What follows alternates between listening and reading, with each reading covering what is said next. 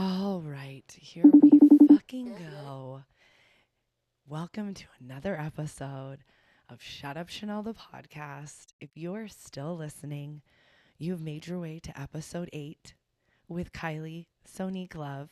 I'm so excited to share this episode with you, but I thought I would get on here before and let you know something I've been dealing with. If you heard the new Marco episode, then you heard that I got a new microphone and that I hand crystalled it along with new headphones. And I was so excited about the new sound for you. And then I realized that I used my old microphone for Kylie's episode. I'm not proud of it. I've honestly had some sleepless nights over it. I've reached out to my friends like Sam Garfield, who did my theme song, as well as my editor, in like hopes that we could fix the sound, but there's really no saving it.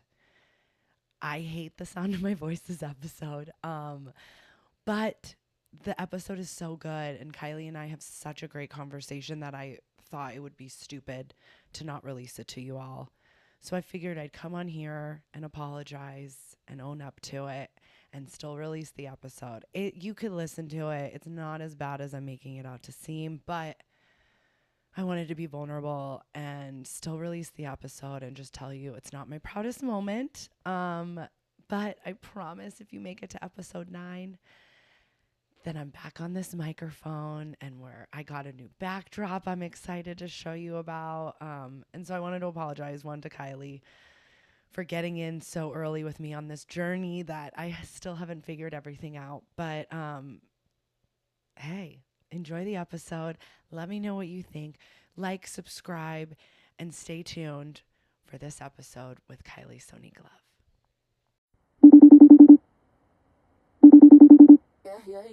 Shut up, Chanel. Shut up, Chanel. Chanel, shut up. Shut up, shut up. Shut up, Chanel. Shut up, Chanel. Shut up, shut up, shut up, shut up, Chanel. Shut up, shut up, shut up, Chanel. I can. I can hear. Okay. Don't worry. Fix your hair. It's going to be on the internet. I'm just going to use the video for like promo and stuff. Sickening. But you look sickening. Oh, really? Okay. Thank you. Oh my God. So welcome to the pod. Welcome to the stage. My sister, she is a singer, a dancer, a model, a reality TV personality. I think a pioneer. I think you're Miley Cyrus's All-American Woman, right? You're the winner of All Star 6. Hello, Sonique Love. How are you? Hi, I'm doing great. How are you? Thank you. That was a marvelous introduction. I love it. Honestly, with starting this pod, you were one of the first people I thought of because how I'm kind of structuring this is like I'm kind of taking the listener through a journey of like my journey in the LGBTQIA plus community and kind of like going through the timeline of my life, and you're at like the very beginning of it. So I kind of just wanted to start off with like, how did we meet? Actually, we met on the reunion season 2 of RuPaul's Drag Race. Mm-hmm. And I believe you joined World of Wonder like at the very, that was your first time, right? The reunion. So we had already filmed the season. And then I think maybe 8 months or so later, it was like 8 or 9 months later, then we filmed the reunion, I believe. And that's when I met you, and you had no titties, and you had, before you got your breast done. Yes. And you were just so cute, and you were like, just kind of like, hey, they need you. And now you're just like this, like blossomed personality. It's just, I mean, I think we've all like blossomed to a better version of like who we really can be and who we want to be. So yeah. Totally. Yeah, I was gonna say like we really did kind of like evolve as women together, you know, like we both in our pre-puberty stage when we met each other, and like we really did, like I mean, we might have even got titties around the same time. I think so. We transitioned together. We did. No, and I mean, I was going to bring up, I want to go back to that day because, I mean, like you said, that was my first time on, that was actually, so how it went down was they hired me for Drag U as the talent, like the talent PA pretty much. And that weekend, my first week on set. Oh, that's right. And you know what? I actually came to the set of Drag U. It was the last day that you guys were filming. So I might have ran into you then, but I didn't realize until we were filming the reunion. But I did show up on set. That was the first time I met Lady Bunny. I also met Shaka Khan. Yep. Shaka Khan. So crazy. The Drag U early days were kind of crazy with like the celebrity guest judges they had, because it was like such gay icons. So like I was learning about drag while meeting these like LGBT icons at the same time. So like it was the ultimate like crash course on like gay history. Back to that day. So yeah, so like I started on Drag U. That weekend, they were like, well, we're doing the season 2 reunion. Since you're kind of getting comfortable with the queens, will you just come and take care of them that day too? And I was like, fuck yeah. So like, cause I was getting to meet, you know, it was Drag U. So I was meeting the season 1 queen. So I was like so excited to meet the season 2 queens. And that day, I remember sitting at the lunch table, and I remember like you all were filming. And I remember it being this, they're like, oh my gosh, like, Sonique's about to reveal something. And I was like, what's she going to reveal? Like, I had no idea. And then they were like, she's coming out as trans. I didn't know one trans person. And I don't even think at that time I knew what being trans was. Right. So technically, like, you're the first trans person I've ever met. Oh, wow. That's incredible. Well, I don't even know what to say. What was that? Take me back to that day. Yeah, like what was that day like? Because had you come out as what? Like, take me back to what you were feeling that day. Like, had you, come out to anyone else as trans, and this was your first time telling RuPaul, or what was going on that day? Yeah, so this is the thing. Like, people that were really close to me knew what I was going through. And actually, when we were filming the season, I had, talked to a couple of the girls when we had like off day, or when we'd come back to our room. I mentioned it to them. So a lot of the girls already knew. And I know that, I think everyone on set pretty much knew, like anybody that like did the interviews or reviewed any of those, because I did mention it, but I think they do like a follow-up before we come back to film the reunion to find out like what's been going on the past 8 or 9 months. And they were like, okay, so what's new with you? Because I think that's how they figure out like what kind of questions they're going to ask. So I mentioned that like most every single time. But I also was like, yeah, I'm in a rock band, because I had just got into like this rock and roll band, which was really cool. I was the lead singer of it. And, but they didn't ask about that. So I had an idea that they may ask me about it. I was kind of curious what they would do. A little bit of it caught me off guard, because I wasn't used to them asking me those questions, kind of let me talk. And so when they did, I was just like, oh wow, like this is real, like this is the moment, And I had talked to my mom before I came and did the reunion to let her know, what I was doing. And and I talked about it, and the amount of support that I got from Rue and the cast and just everybody on set it just made me feel really good. And And any doubt that I had about maybe it working against me kind of threw it out the window a lot for me. And I did feel like when Ruth said, you know, you have, like, we are your family and we're always here for you. She said something along those words. And it did make me feel less alone, because I didn't really know anybody who was coming out as trans. And like, I've always seen people, they were either are or they're not, you know? And that's what I was going to say. Really, that's what I was going to say. That's like, you know, you probably working in the clubs, like you would only see women that were already trans. Like you didn't have friends that were in the like area that you were in of your life. Not fully, not really, not quite so much. I knew people that were there were a few girls in Atlanta that we were kind of all starting it around the same time, I will say. But we didn't really, we already knew people that were already, you know, had their surgeries or whatever.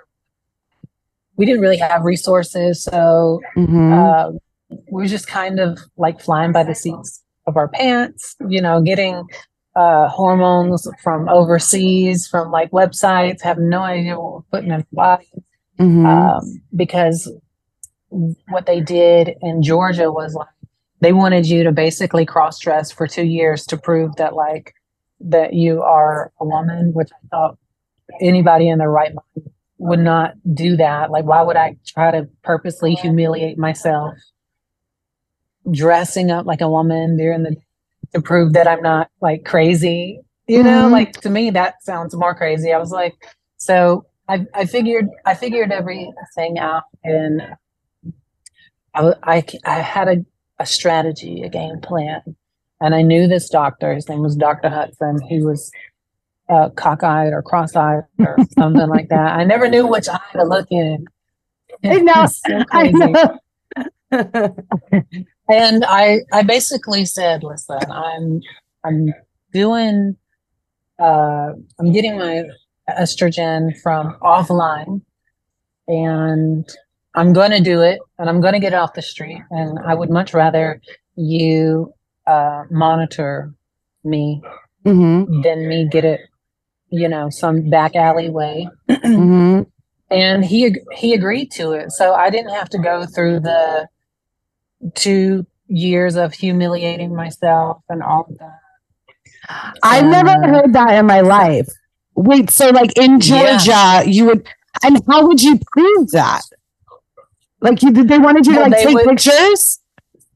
Therapy. They would want you to do therapy with somebody who was, you know, a therapist or whatever. And they would, you know, document everything. And like, you would come in like once a month or something crazy like that. And I was just like, I was at the point of like, I can't wait 2 more fucking years to start living my life. And I damn sure ain't going to wait 2 years to start putting estrogen in me. Cause I did it like a few times. Like when I was 22, I tried to start, but then I was like, I ran out of medicine, and I was like, hey, well, this is not gonna work. And then I started up again at like 24, 25. And then Drag Race came along, and they were not casting trans people, which is fine, you know. And I was like, well, I just kind of started this, so I can like kind of back off of this to do the show. And then I didn't do season 1. So they told me, because I was casted for it as an alternate just in case. And then I did season 2. So I came off my hormones to do season 2 because I wanted to play by the rules. And yeah, so, you know, as soon as I got back from competing on season 2, I started back on my medication, and then, you know, and they let me talk about it, and it was really scary because I didn't really know anybody else who was like coming out and talking about it. And I did feel alone in a lot of ways. And But after I did come out, I felt less alone, and I started learning more about it through my experience. But I took my time. I didn't rush into it. I didn't go out and get a whole bunch of silicone pumped all through my body. And who was the first trans person that you were inspired or that you met, that the first existence of a trans person that you saw? Oh my goodness. So there is, I mean, there were definitely several people that I met. I think one of the first drag queens I ever met in person, she was a trans woman. Like she had titties and everything. And she was like fully painted, like the long lashes and the great hair, great body. And when I seen her, I was just like, oh, like this is incredible.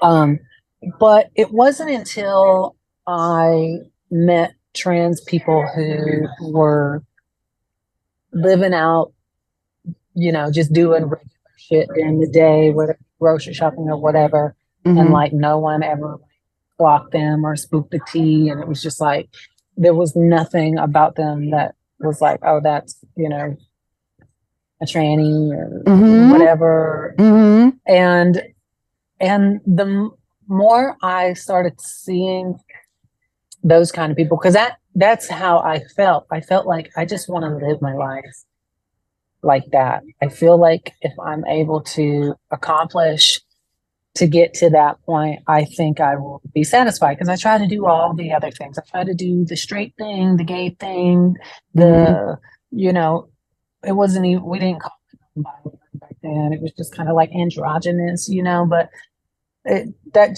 was like, I'm either going to do this.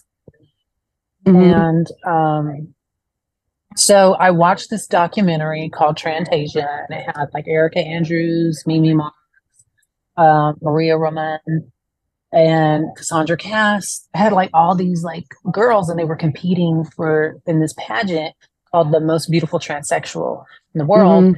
And so they followed like 7 girls around, and they each like went to like their homes or whatever. And it was great because I got to see these showgirls also live like normal lives, like during the day. And I'm like, oh my God, like I can still be a showgirl and like live a normal like life, like go to the grocery store, like hang with my family, like those things are not, I needed to see it to know that it can be done. And then I just needed to figure out like how I can do it with little to no resources.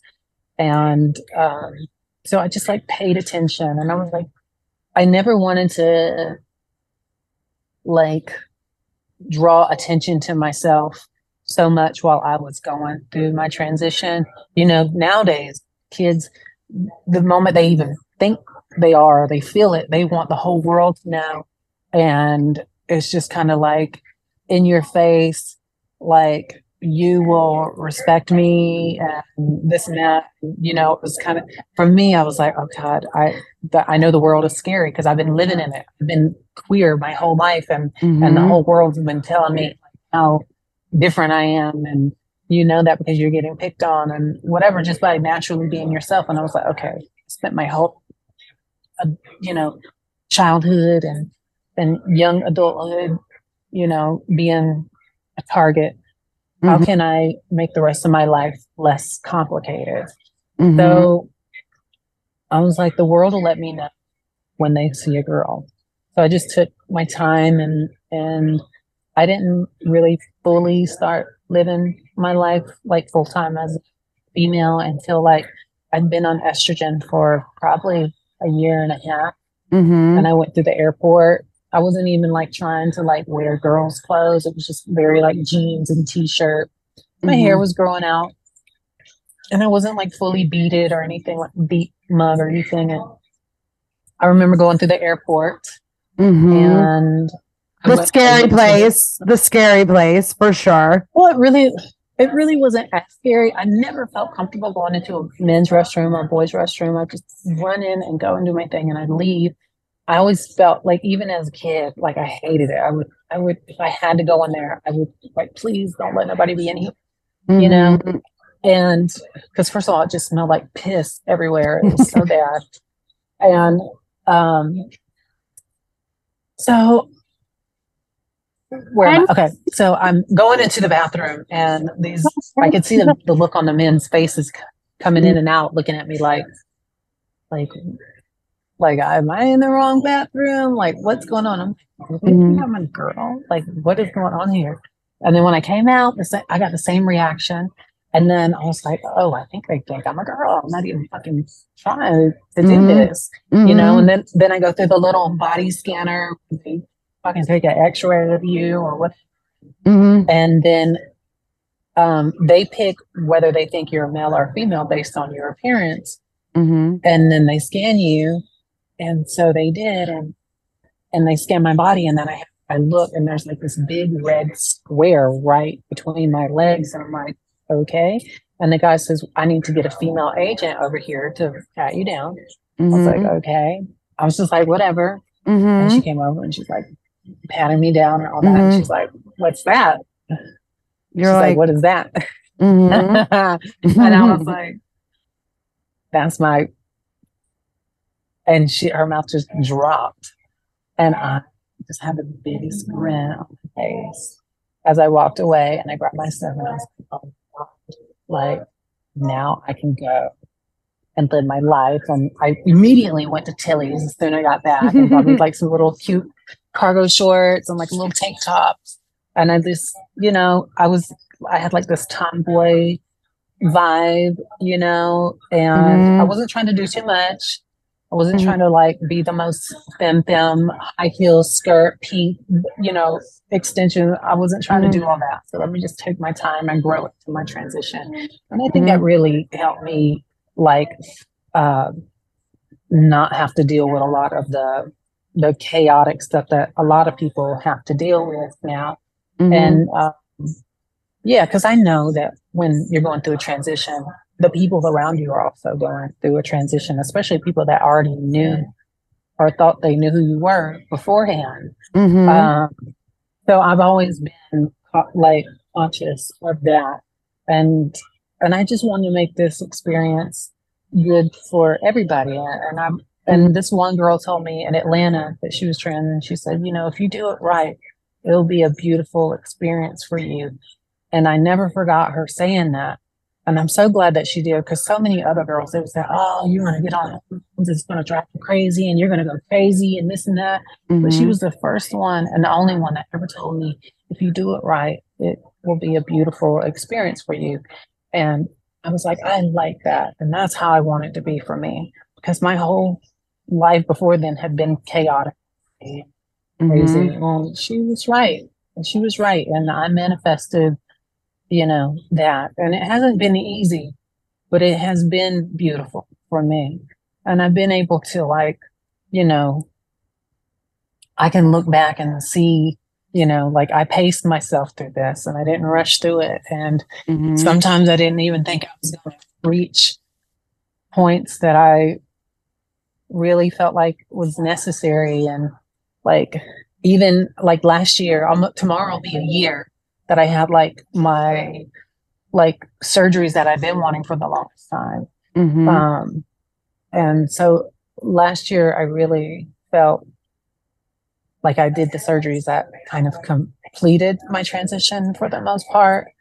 But like people wouldn't know that. They thought that I was already done, because like I think 2012 is when I had my breast done. And you know, people just assume, oh, then she's finished. But there was so much more, you know.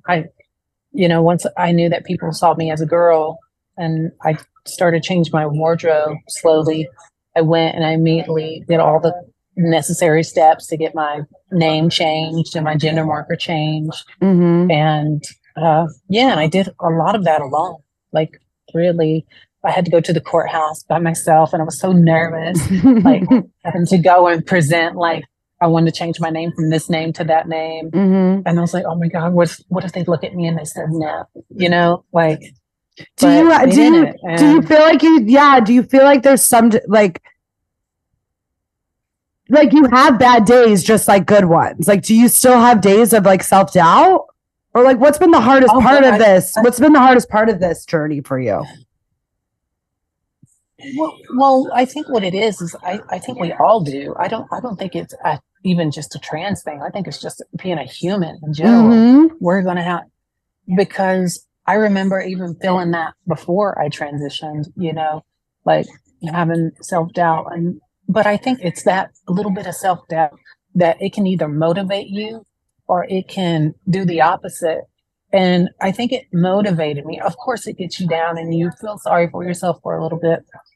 But you're like, okay, I can either sit here and cry about this, or I can try to find solutions to make this better.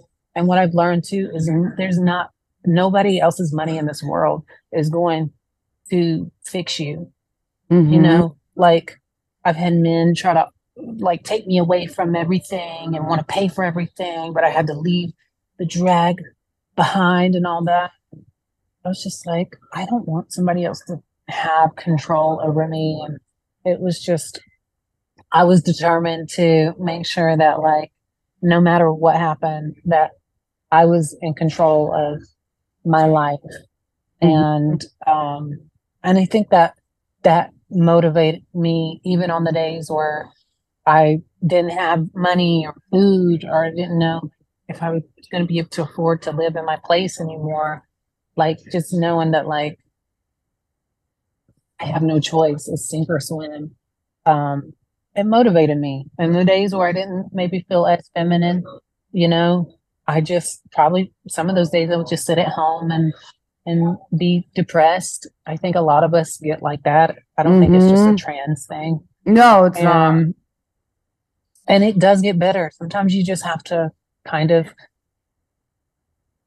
experience that depression a little bit and eventually just kind of figure out what it is that's causing it and try to figure out how to change it. And I'm like, is there anything that I'm in control of that I can do to make my situation better? Is there people that are in my life that are, I say this, if you're not helping me in the sense that like, then you're in my way. And if we're not evolving, if we're not growing, then you're just holding me back, kind of thing. And people who don't encourage you to reach your goals, and people who doubt what you're doing, and you can't have those kind of people in your life.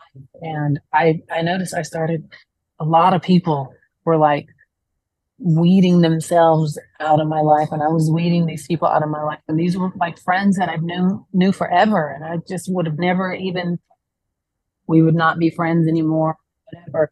And I just started realizing so much. We hold on to so much toxic energy because we've had these long relationships with people. And it's like, you know, you can't, at the end of the day, you cannot think about like the time that you've invested with these people. You need to think about like where they have grown to and where you are, and if it complements your journey or not, because not everybody is supposed to continue with you on your journey. You know, some people are going to be, you know, not there anymore, and that's okay. And I had to learn how to let go of those people, and I'm okay with it now. And I wish them the best, you know, and, but like, I've learned to be okay with it, and you can't bring everybody with you. I feel like I just saw that Michelle Obama and Oprah Netflix special, and they talk about like sometimes there's just not room at the table for everyone. You know what I mean? Like it's like who's going to be at your table? Like who's building you up? Who's evolving with you? And some people just don't make it to the table. You know what I mean? No, especially if you didn't bring nothing to it. Well, and especially as you level up, like I think my therapist talks about that sometimes. It's like, as you level up, like sometimes those people are still at that level, at that frequency that you were at, and now you're at a different frequency. And so like the universe isn't allowing them to be in your life anymore because you've like leveled up. You know what I mean? And so many times we try our hardest to like make it work and try to figure it out, and then it never does. You're like stressing yourself out when trying to force something. But you said like you're on a different frequency, and you're like, why isn't this one like being able to like, you know, be here with me? And it's just like, not everybody can be on the same frequency as you forever, you know? When I started my transition and I my physical transition, and I started physically seeing myself in the body I felt the most comfortable in, was when I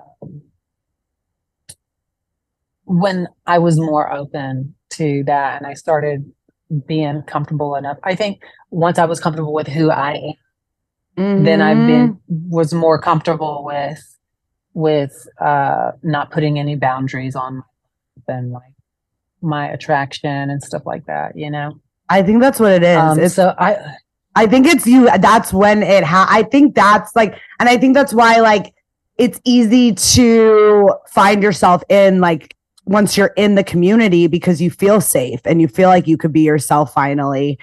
And like it was easier. It's easier to like pick one lane when that's all you've known, kind of thing. You know what I mean? Yeah. Yeah. So what's dating like for you? I feel like not enough people talk about how hard it is for trans women to date in today's world. It's not hard for trans women today. It's not. I think in general, it's like you have people that have a hard time dating and you have people that don't. I know plenty of trans people that never have an issue with dating. It's just a lot of people don't know how to date. And that's really what it comes down to. A lot of times people want to date people that aren't available to date. They may look like what you want to be next to, and you're trying your damnedest to make it work, and then it doesn't. But if you got to just meet somebody who's on the same, you know, path that you're on. For me, I used to try to make things work, you know, and that's not always good, because you like overlook these toxic things and you're like, okay, but like we can work on it. But you shouldn't go into a relationship thinking we can work on it. Like if you go into that and you try to work on it and you see that it's not working, but you still stick around, chances are it's just not gonna like work out. I've never had trouble being in a relationship or dating someone or finding someone to date me through my entire transition. It's just, I mean, I've dated a lot for sure. But no, I think you're right. I think you're totally right in that, because like I do the same thing. Like it's like you sometimes you have like you almost fantasize, like you could fantasize about dating someone, but like it's not the reality of life. You know, like it's like you're going after the wrong guy. Like you're going, like it's like I like to go after bad boys because I think that's what I like, but it's not actually what I like. Like it's almost like I like emotionally cutting myself or something. If you go after a type, a superficial type, like, oh, they gotta have money, they gotta have this car, they gotta be this tall, they gotta be this color, they gotta have these color eyes. If you start doing all of that, chances are you're going to be really unhappy, because it's just not, I mean, that's what I've learned from me. You can't just go after your type, because there's going to be parts of that are like not healthy for you. So as I've got more experience with dating, I've become less superficial in ways and thinking, you know, because like I used to say, oh, I only want to date like Latin guys, you know, like once upon a time. I was like, okay, well, you know, or I don't know, somebody that wasn't one, basically. And this doesn't always, you know, you just got to be open, and you'll know when you meet somebody. And I know there's been people that probably were a great match for me, but because they didn't meet the criteria of like the height or the color or the this, I just completely passed on them. But you know, you live and you learn. And I have been dating somebody for a year and a half now. Oh my God. Put my yeah, I don't put my relationships publicly. I don't do that since I think 2013 or 14. I stopped doing that. It's not healthy, especially when you are already a public persona. I think it's super unhealthy, and anybody who you date that wants you to promote them, so to speak, that's to me is a red flag. I think the things that you truly care about, and especially when it comes to your home, I think you should keep private. You know, there are a lot of things that you need to keep private, and we live in a crazy world where we can have access to anything and everything all the time. And people don't even have to like care about they could be a fan and they could see you being happy with somebody, and just because they see you being happy with them, they will do whatever they can to try to distract what the person that you're with, just to say, oh, he was in my DMs, or oh, he gave me his number, but you also were a fucking nasty ass bitch going and sending messages too, you know, and all of that. So a lot of times people, it's a game for them. They can't find their own happiness, so they see somebody else happy and they want a piece of that. So I was like, you know what? It's not important to me to brag about like who I'm in love with and all of that. Like people that are close to me in my inner circle, they met, you know, my lover and that. But as far as like publicly dating somebody, it's just not. No, that's so smart. And that sounds it sounds like someone like you've been like dealt with shady people in the past. Oh, 100%. And thank you for correcting me. Thank you for correcting me earlier. I want to be corrected. When I said it was hard, when I said it was hard to date, I'm glad that you corrected me, because I feel like that was totally not easy.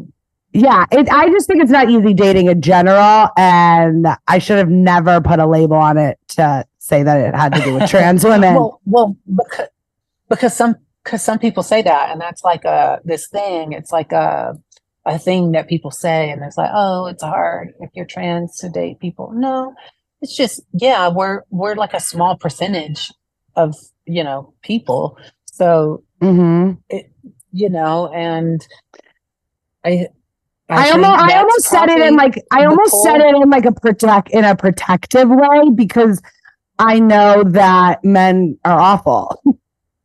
You know what I mean? Oh, I've seen people like Trace Lissette and stuff post what it's like online dating with guys, and it just like, it makes me so angry. You know what I mean? And so that's all I was getting at. But I'm glad you corrected me, because yeah, that's a narrative that I shouldn't be pushing. No, well, it's just not easy dating, and like for anybody, especially with social media and a million bazillion fucking dating apps and all of that. It's like, really, you know, I love an old school love. I like that, but that's not where we live today. We live in a society where people have access in multiple ways. They will figure it out. Everyone is a detective. They will figure it out. They will find it out. They will dig like a dog to get the bone. You know what I mean? And it's like, well, honey, I already ate the meat. If you just want the bone, then the bone is all yours. Oh my God, I was listening to Very Delta, which was amazing, by the way. I'm obsessed with Very Delta. And you were talking about Dream Girls. I totally forgot that you were a part of the OG Dream Girls. That Dream Girls was the first drag show that I saw post be like working on Drag Race, and I became like so addicted. Like, what night of the week was it? It was like on Wednesdays? Tuesdays. Tuesdays at Rage. Tuesdays at Rage. Tuesdays And at Rage. I went every Tuesday until I started hosting at Avita. And then I remember I had to stop going to Dream Girls because it was the same night of the week and I like couldn't do both. But I forgot that you were a part of the Dream Girls. And did you join the Dream Girls after Drag Race or were you always a part of it? So after I filmed the reunion, which I want to say, I know it was the same weekend. It was the weekend after White Party. I do remember that. And because me and Gigi, we actually were rolling on Molly. And I believe it was, it stays in your system for at least like 2 or 3 days. So I know when we were filming the reunion, honey, we were still rolling. And I knew. So anyway, that's beside the point. Fun fact. Fun fact. You've just been on the pod, so it's great. And we talked all about her sobriety. So. Oh yeah, no, 100%. But after my lease was over with in Atlanta, which I want to say it was like June or July, something like that, the end of one of those months, I moved to California and I stayed with Morgan in Riverside. And I think I did like a couple of shows with the Dream Girls, and probably within a month or less than a month, Chad asked me to be part of the Dream Girls. And I was gagged because I knew like the show, the cast that you wanted to be in if you were doing drag in Southern California.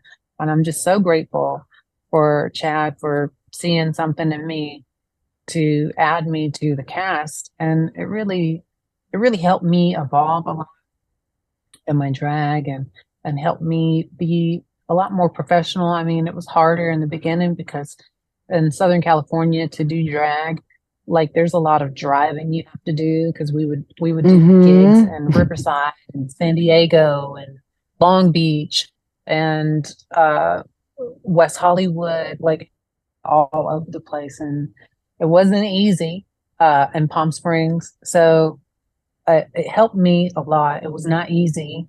And I was part of the Dream Girls for many, many years. And I was the first girl from RuPaul's Drag Race to ever move to Southern California after being on the show. And I think shortly after it was Pandora and Yada Sophia. See, you're a pioneer in so many ways. I have been. I mean, I don't like to toot my own horn, but bitch, if it works, toot it. I feel like I remember that night, didn't they? I think they like announced it on the stage that night and like brought you out flowers, and it was like this whole moment. Probably. I think so. I believe so. It's so hard. And for the listeners, like I just like there was that NSYNC like what was the Dream Girls intro number, and you would have to like know the 2-step dance in the beginning, and it would like open the show. It was Dream Girls theme song from the movie with the Beyonce Dream Girls, and with the Dream Girls. We got Dream Girls. I loved it. And there would be like different themes. There would be like different themes each week. And like they had themes. Yeah, there was a lot of theme shows. And that was the part where I had to like really try to evolve my drag, because I was just so used to like going off cuff and like whatever I was feeling that night, that's what I was going to do. And like, horror nights. And I was like, fuck, I don't really like to dress up scary and shit like that. Like, I don't really have a lot of that. And then they like Disney night. I'm like, fuck, I don't do Disney shit. Like, I never went to Disney as a kid. Never did any of that. So I wasn't like crazy obsessed with like those things. And for me, I just love doing drag to be a girl. And that's what I wanted to do. And that, I mean, and honestly, like once I transitioned and I felt a little weird doing drag shows, but I'm like, well, this is all I knew how to do. So I just need to make sure that I'm a good performer when I'm on stage. And I think too, once I got more comfortable with who I am out of drag, I've been able to have a lot more fun in drag as well. Because there was like a point where like when I started my transition where I was like, oh, I don't want to do too much because I want to look like a wood carving or a man in a wig or a dress, you know. I was trying to be as like less crazy makeup as possible. And I just wanted to give like, you know, demure ish. But now that when I can take all of it off and have no makeup and I still see, you know, a girl, I'm like, okay, we can have fun. We can do big makeup. We can do lashes, big hair, have fun with drag again. So I've been able to have more fun with drag again, honestly. I was gonna ask that because I feel like there's like a certain part in like your career where like do the two like do you have to work at separating the two of them? Like this is Kylie, this is my drag persona, and like what is that struggle like? Because I think people assume like because they used to see on Drag Race back in the day, like it'd be like, oh well, like being trans in the show is like cheating, and it's like no. I mean, the girls today don't even wear hip pads or titties.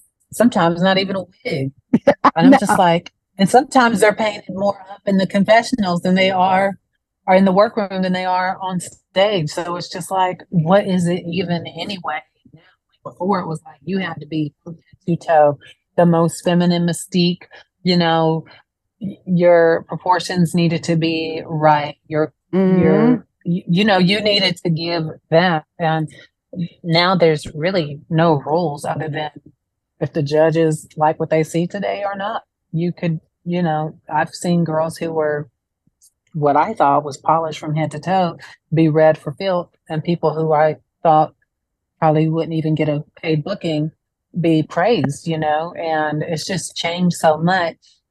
But I will say, I don't think that trans women have a leg up on a drag competition no more than a queen who just happens to just be a fishy queen naturally.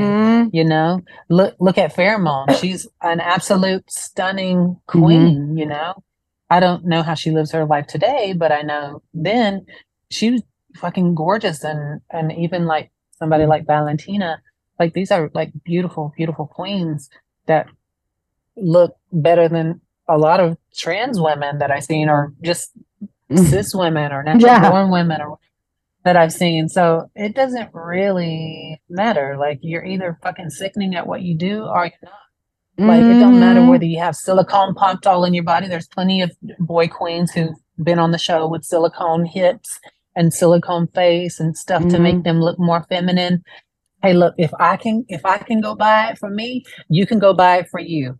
It's just a personal choice. Now, there are queens who are plus size who utilize their breasts to make themselves look like they have bigger breasts. And there are people who don't, you know, and it's just all it's like your aesthetic. It's like what you want to do with it. So I don't think a person who's transitioned has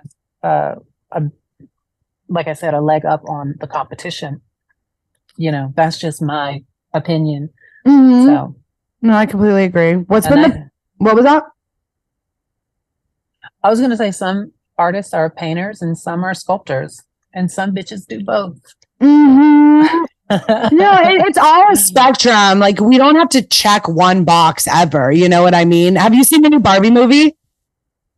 I've seen it 4 times already. What did you think of the Barbie movie? I absolutely love it. I love the message that it has in it. I think it's fun. I think it just reminds me of like, I just remember being a kid and playing with Barbies and kind of getting picked on and being told that I shouldn't and stuff like that. And then to actually like be who I am today. And like sometimes people like even compare me to like Barbie in my everyday life.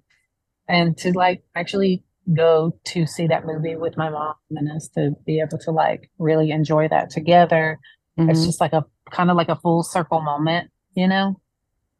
I saw it with my mom And and I saw it with my mom and grandma. I think it's so cute. You saw it with your mom too. yeah, I think I saw it with Miley as well, like 2 weeks ago or something like that. And then the other day I sent it with my mom, and then like I live right down the street from the theater, so I'm just like, whatever, I'm going I love it. see No, the movie, I'm not that I got the message that like we don't all have to be like one thing, that we were like taught like when we were little, like you have to be this one thing or the other. And like we could be everything. You know what I mean? We could be the whole spectrum of womanhood. Like being a woman is not just one thing. You know what I mean? It's not one thing, but it's fun to be able to do all of it. You know, I think I think I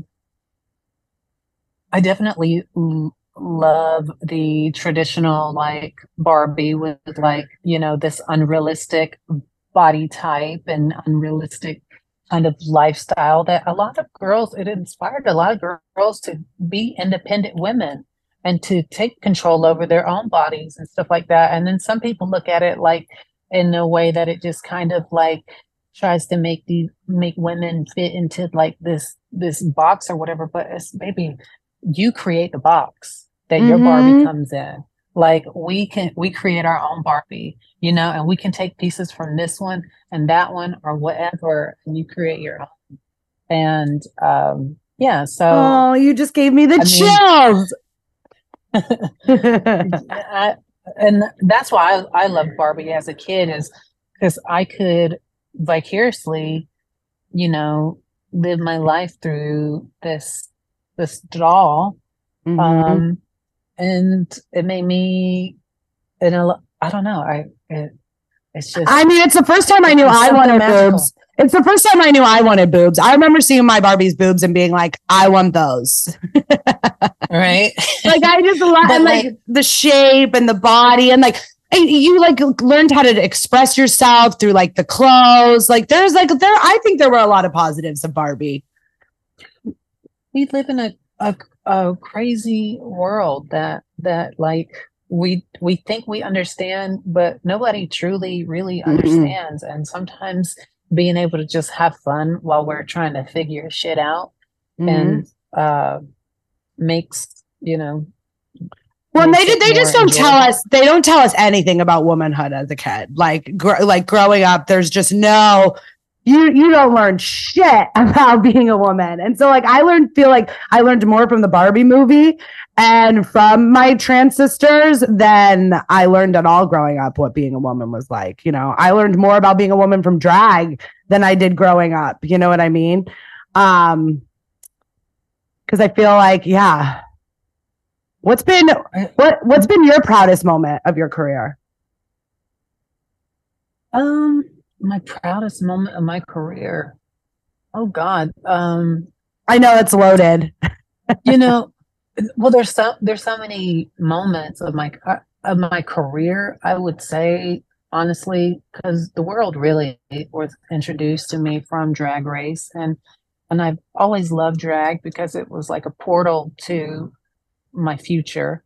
And I've just always loved being able to express myself and see myself and be celebrated for the feminine parts of me that usually would get picked on or I've been told to hide and stuff like that.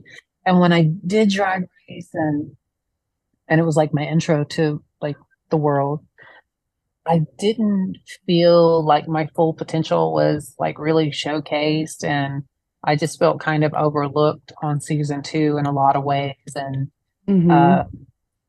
there just wasn't enough about me for people to like really invest in who I am as a person. But I also didn't really feel like I showed up as myself 100%, but I was still on my journey to who that was. So to be able to come back and get to wear all my clothes and make it through the whole season, and then to actually win, like I had no intentions. Like, I mean, obviously everybody on the show would love to win, but like I never got my sights set on like, I'm going to come and I'm going to win this thing and I'm going to take the money and I'm just going to be, you know, I never had like that thought, because like when I did season 2, I was like, I'm going to go and I'm going to be sickening and I'm going to fucking win. and I'm going to take this $20,000 and start my transition. And then that didn't happen. So then all my feelings got hurt. And then I was like, fuck, what do we do now? Like, what the fuck do we do now? To transition is super expensive, all of this. So I was like, okay, I learned from that. Don't have any expectations. Just go do the best you can do. Live in the moment, at that moment. Don't get ahead of myself. Don't compare myself to anybody in the room. Like, just really have a good time. Show up to work and have a good time, and to make my experience be enjoyable, not only for me, but everyone around me, the people that are working on the set, to the girls that I'm in the room with. I don't need to be shady to be sickening, but I can definitely have fun.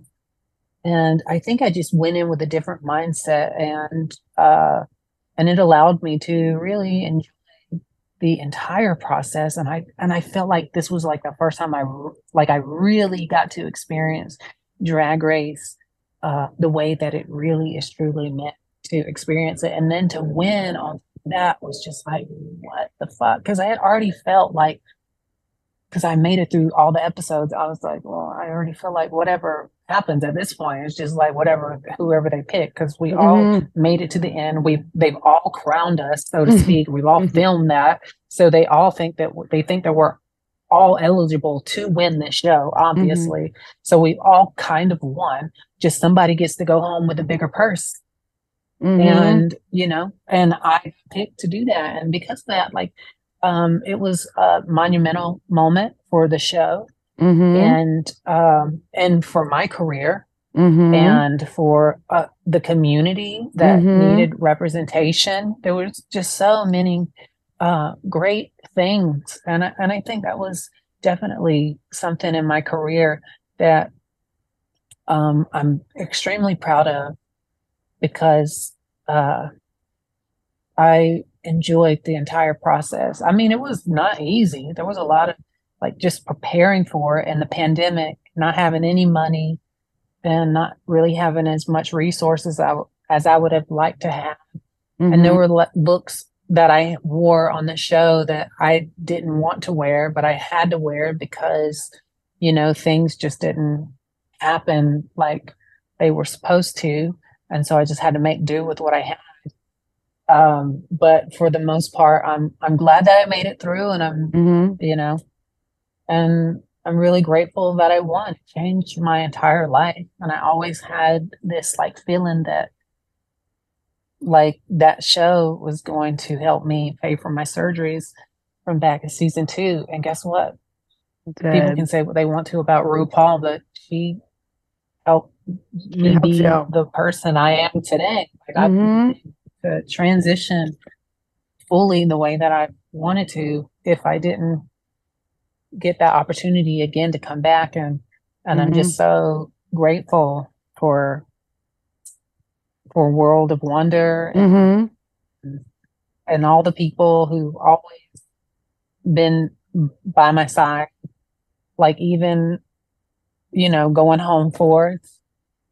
And so I'm just really grateful for all of it. And I think it helped humble me in a lot of ways. Not that I think that I was needed to be humbled, but like, I think I learned a lot of really important parts of life.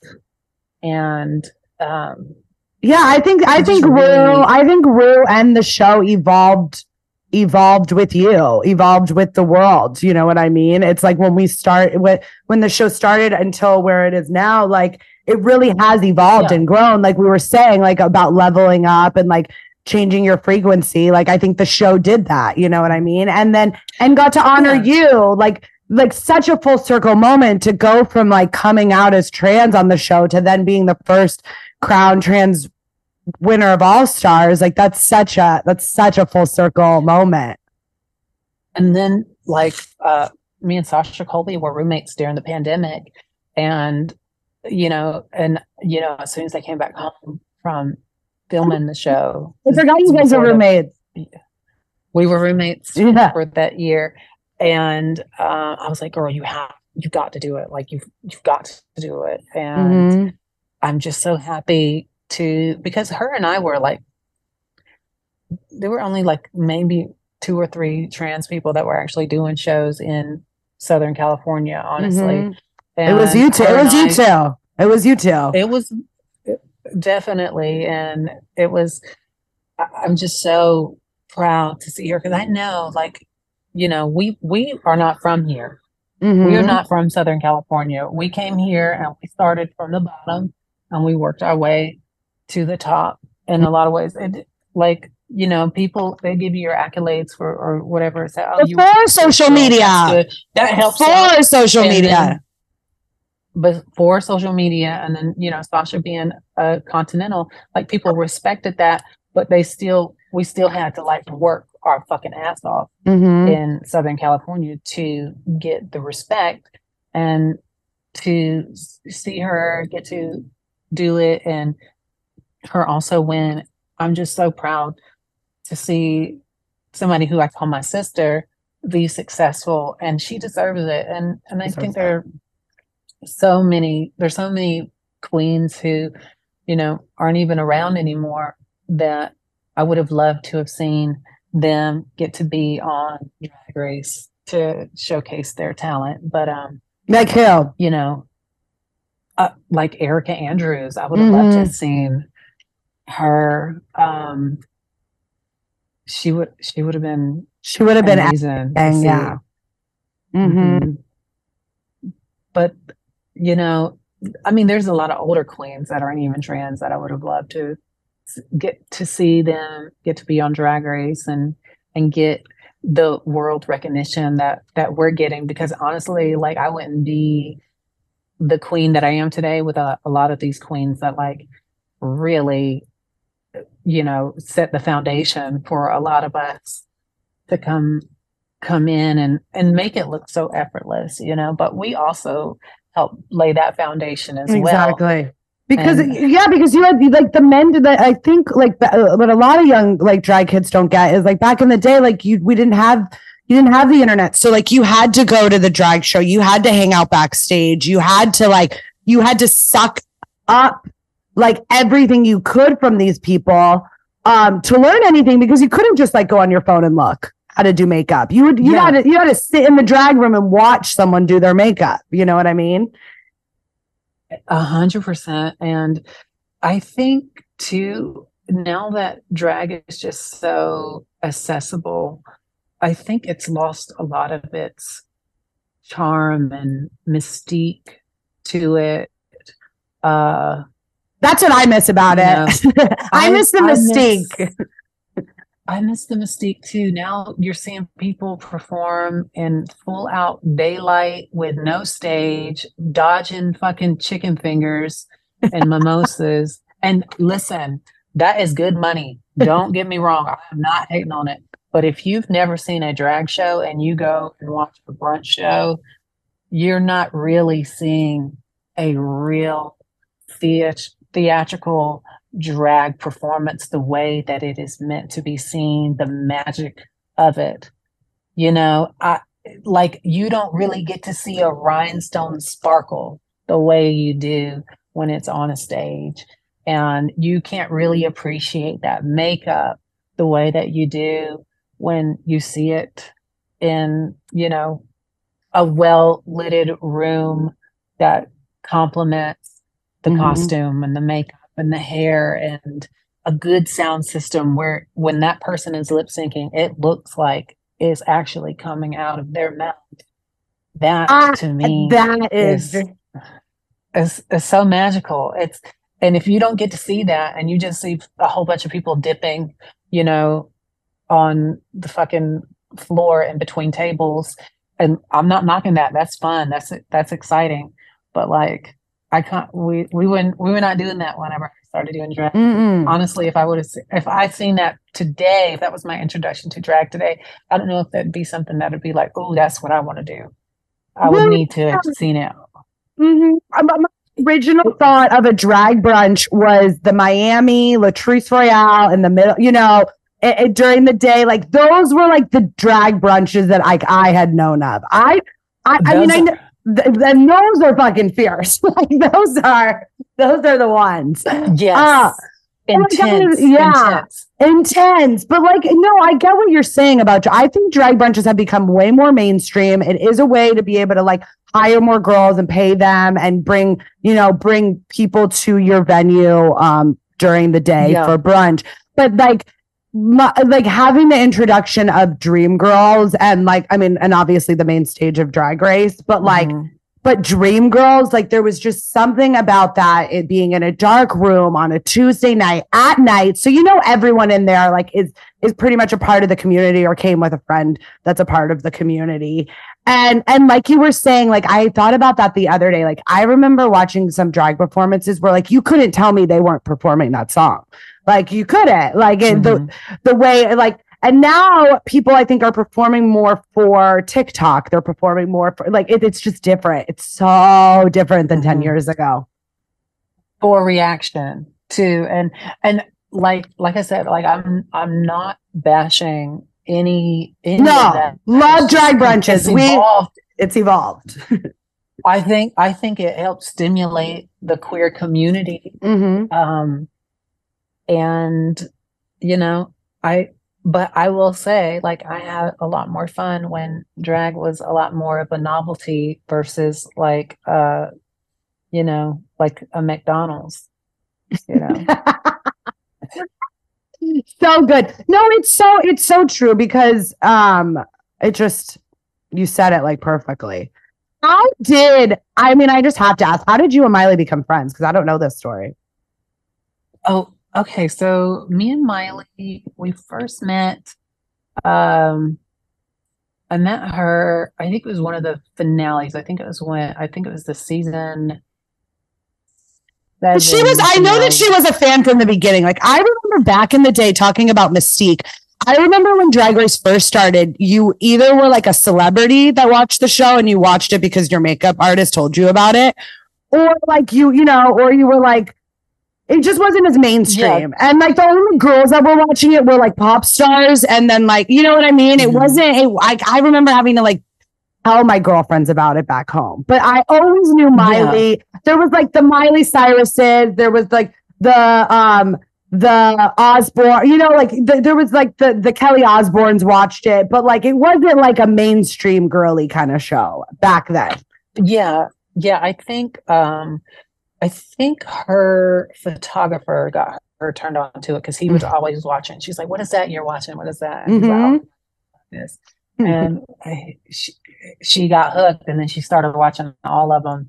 And then she went to the finale where Violet was winning and Bianca was giving it up, and she was in the audience, and I seen her there, and we smoked out back. And that was that. And then Laganja called me like a few months later, and I was living in Orlando at the time. And she's like, "Hey, Miley's doing the VMAs, and she wants you to be a part of the number that we're gonna do." And I was like, "Oh my God, fuck yeah!" And I had just moved to Orlando, and I was gonna have to. Initially, they wanted me to take like a month off to like prepare for this thing. So I was like telling the Parliament House, "I need a month off." And they okayed it, but anyway, it ended up being like less than 2 weeks. But I forgot you were at Parliament House. Yeah, I was there, and so I would see Miley there, and we just kind of clicked from then on. And I remember at the end of after the VMAs, we're at like an after party.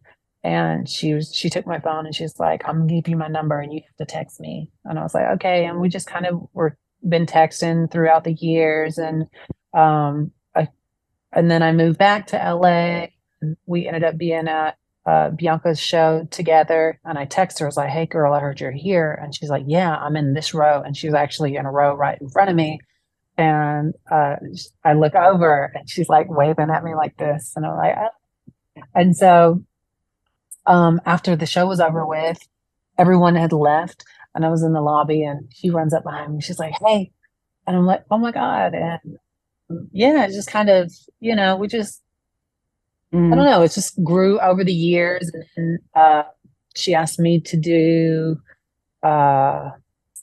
God, what did she ask me to do? She asked me to do that pride thing with her. I mean, we've had a lot of moments together, and we've just kind of always just text back and forth throughout the years. And she asked me to be her drag mama. And she's like, I want to say this in the opening of my show and all of this, but she's like, I can't say if it's not true. And she's like, we know each other in real life, and I want you to be my drag mom. Will you? And I was like, I've always felt like this kindred like connection with Miley from the moment I met her. It's always kind of like, I don't know, I couldn't always explain it. It was almost like this person I know them from like a different life. Yeah. And life, like you've known each other in a different lifetime for sure. Like twin flames, if you will. Yeah. So it's been nice. And I don't know. We just always keep in touch. And I think she's a great human, and I think she's super talented. And I was just being nosy, and it's really cute to watch your guys' relationship evolve over the years. And when she brought you out for that, what was that in Vegas, or when she brought you out for the American Woman moment? Like that was one of my favorite moments of you two together. Yeah, we did. So we did the Pride special, and then she's like, I'm doing Vegas. It's going to be like the first show since COVID, but in like a first live show. And I was gagged, and she's like, I want you to do it. And we kept going back and forth about like what song we was going to do. And then I think at the last minute, she was like, we're going to do American Woman. And we kind of like ran through it, but didn't really like a full on, like what is going to happen. We just kind of like played it by ear, but had an idea. And we just did our thing on stage, and it was so much fun. And I think her and I have like really good chemistry when we're on stage. I fucking live for her, and the more and more I've gotten to know her over the years, the more I love her and the more I respect her. And I'm just so happy to see, the woman that she's evolved into as well. Like she's really just such a beautiful person, and I'm so inspired by her. Yeah. No, she seems like the real deal. Like, you just like see people and you're like, oh, I know we would get along. Like she's one of those. Like I just like know that we would get along because we like the same shit. Like Sonique. Yeah, she's Sonique. And she's super like that term down to earth, whatever that means. She just keeps it fucking real, and I love that. And she's not somebody that I feel like I need to like pretend to be somebody else around. Like I totally feel like relaxed and like I can be myself around her, which is super important for a lot of people, because I do see people, like even with myself, people get around you and you can just tell like it's not a genuine energy. Just you can like feel it in your body. You could like feel it in your body. Yeah, I've gotten way too like more kissing your ass. Yeah, kissing your ass. I was like, don't kiss my ass, honey. Isn't it weird? Like, it's so weird how like one person, like 4 people could say the same sentence, but like the way that you perceive it from like I have this like one girl, JC, who I call my drag daughter, and she can compliment me all day, and I take it sincerely. I know she's being real with me. Like I'm not like annoyed by it. But then like someone else could tell me that same sentence and I'd be like grossed out or weirded out by it. It's just like certain people. Because that person does know you and they're not bullshitting you. And that other person is giving you such a real compliment that only somebody that knows you could give you. You know what I mean? It's totally that. That's what it is. That's totally what it is. I've been noticing that lately. What's next for you? Like, what do you got going on? What are you excited about? What's next for Kylie? Oh God, there's this book deal that I've had for about 2 years, and they've been pushing me to do it, and I'm like, it just never seems to be the right time for it. But I think it's slowly approaching that time, and I think it's time for your book. I'm ready to read it.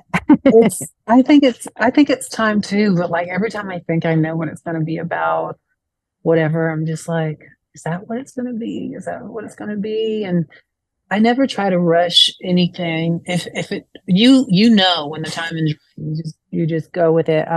So there's that, there's music, there's more acting, but like not everything. Like I got this part for this movie, and I haven't filmed it yet because now we got the whole strike right now. Yeah, so there's that. I'm gonna do a one woman show soon in New York. I'm gonna kind of like uh start it there and kind of like workshop it there. I love it. I and try love to a figure one. out, I like, love a one woman show, and I think you are one of those people that people don't suspect you to be like comedy, and you are. Like you're really funny. well, thank you. I think Delta said it. Like I think sometimes you look at a pretty blonde and you just assume that she's not going to be hilarious, but you are. Yeah. I think if you get, for me, I don't give out my funny to everybody. And I think it's more so like, you'll know, like if I'm comfortable around you, I'm more playful and you get to see that side of me. And I think too, the more comfortable I am with just showing up as myself, I'm able to like share that with the world. And I love that. I'm getting to see like different layers of myself based on like my confidence. And I think being able to transition the way that I can feel comfortable in this crazy ass fucking world without causing any chaos with it, I think I'm able to really show that side of me. And people, when they see me, they're not like necessarily looking at like a trans woman up here, but just like an energy where they're like, oh wow, we're having fun. Like this is good. Like who is this girl? Like she's fun. You know, I like that. And sometimes I'll me and stuff like that where I'm just like off the cuff, you know, and I'm like, oh, okay. Like who's that girl? Like I like that girl. Like I love to see me like that because I know I'm having a good time.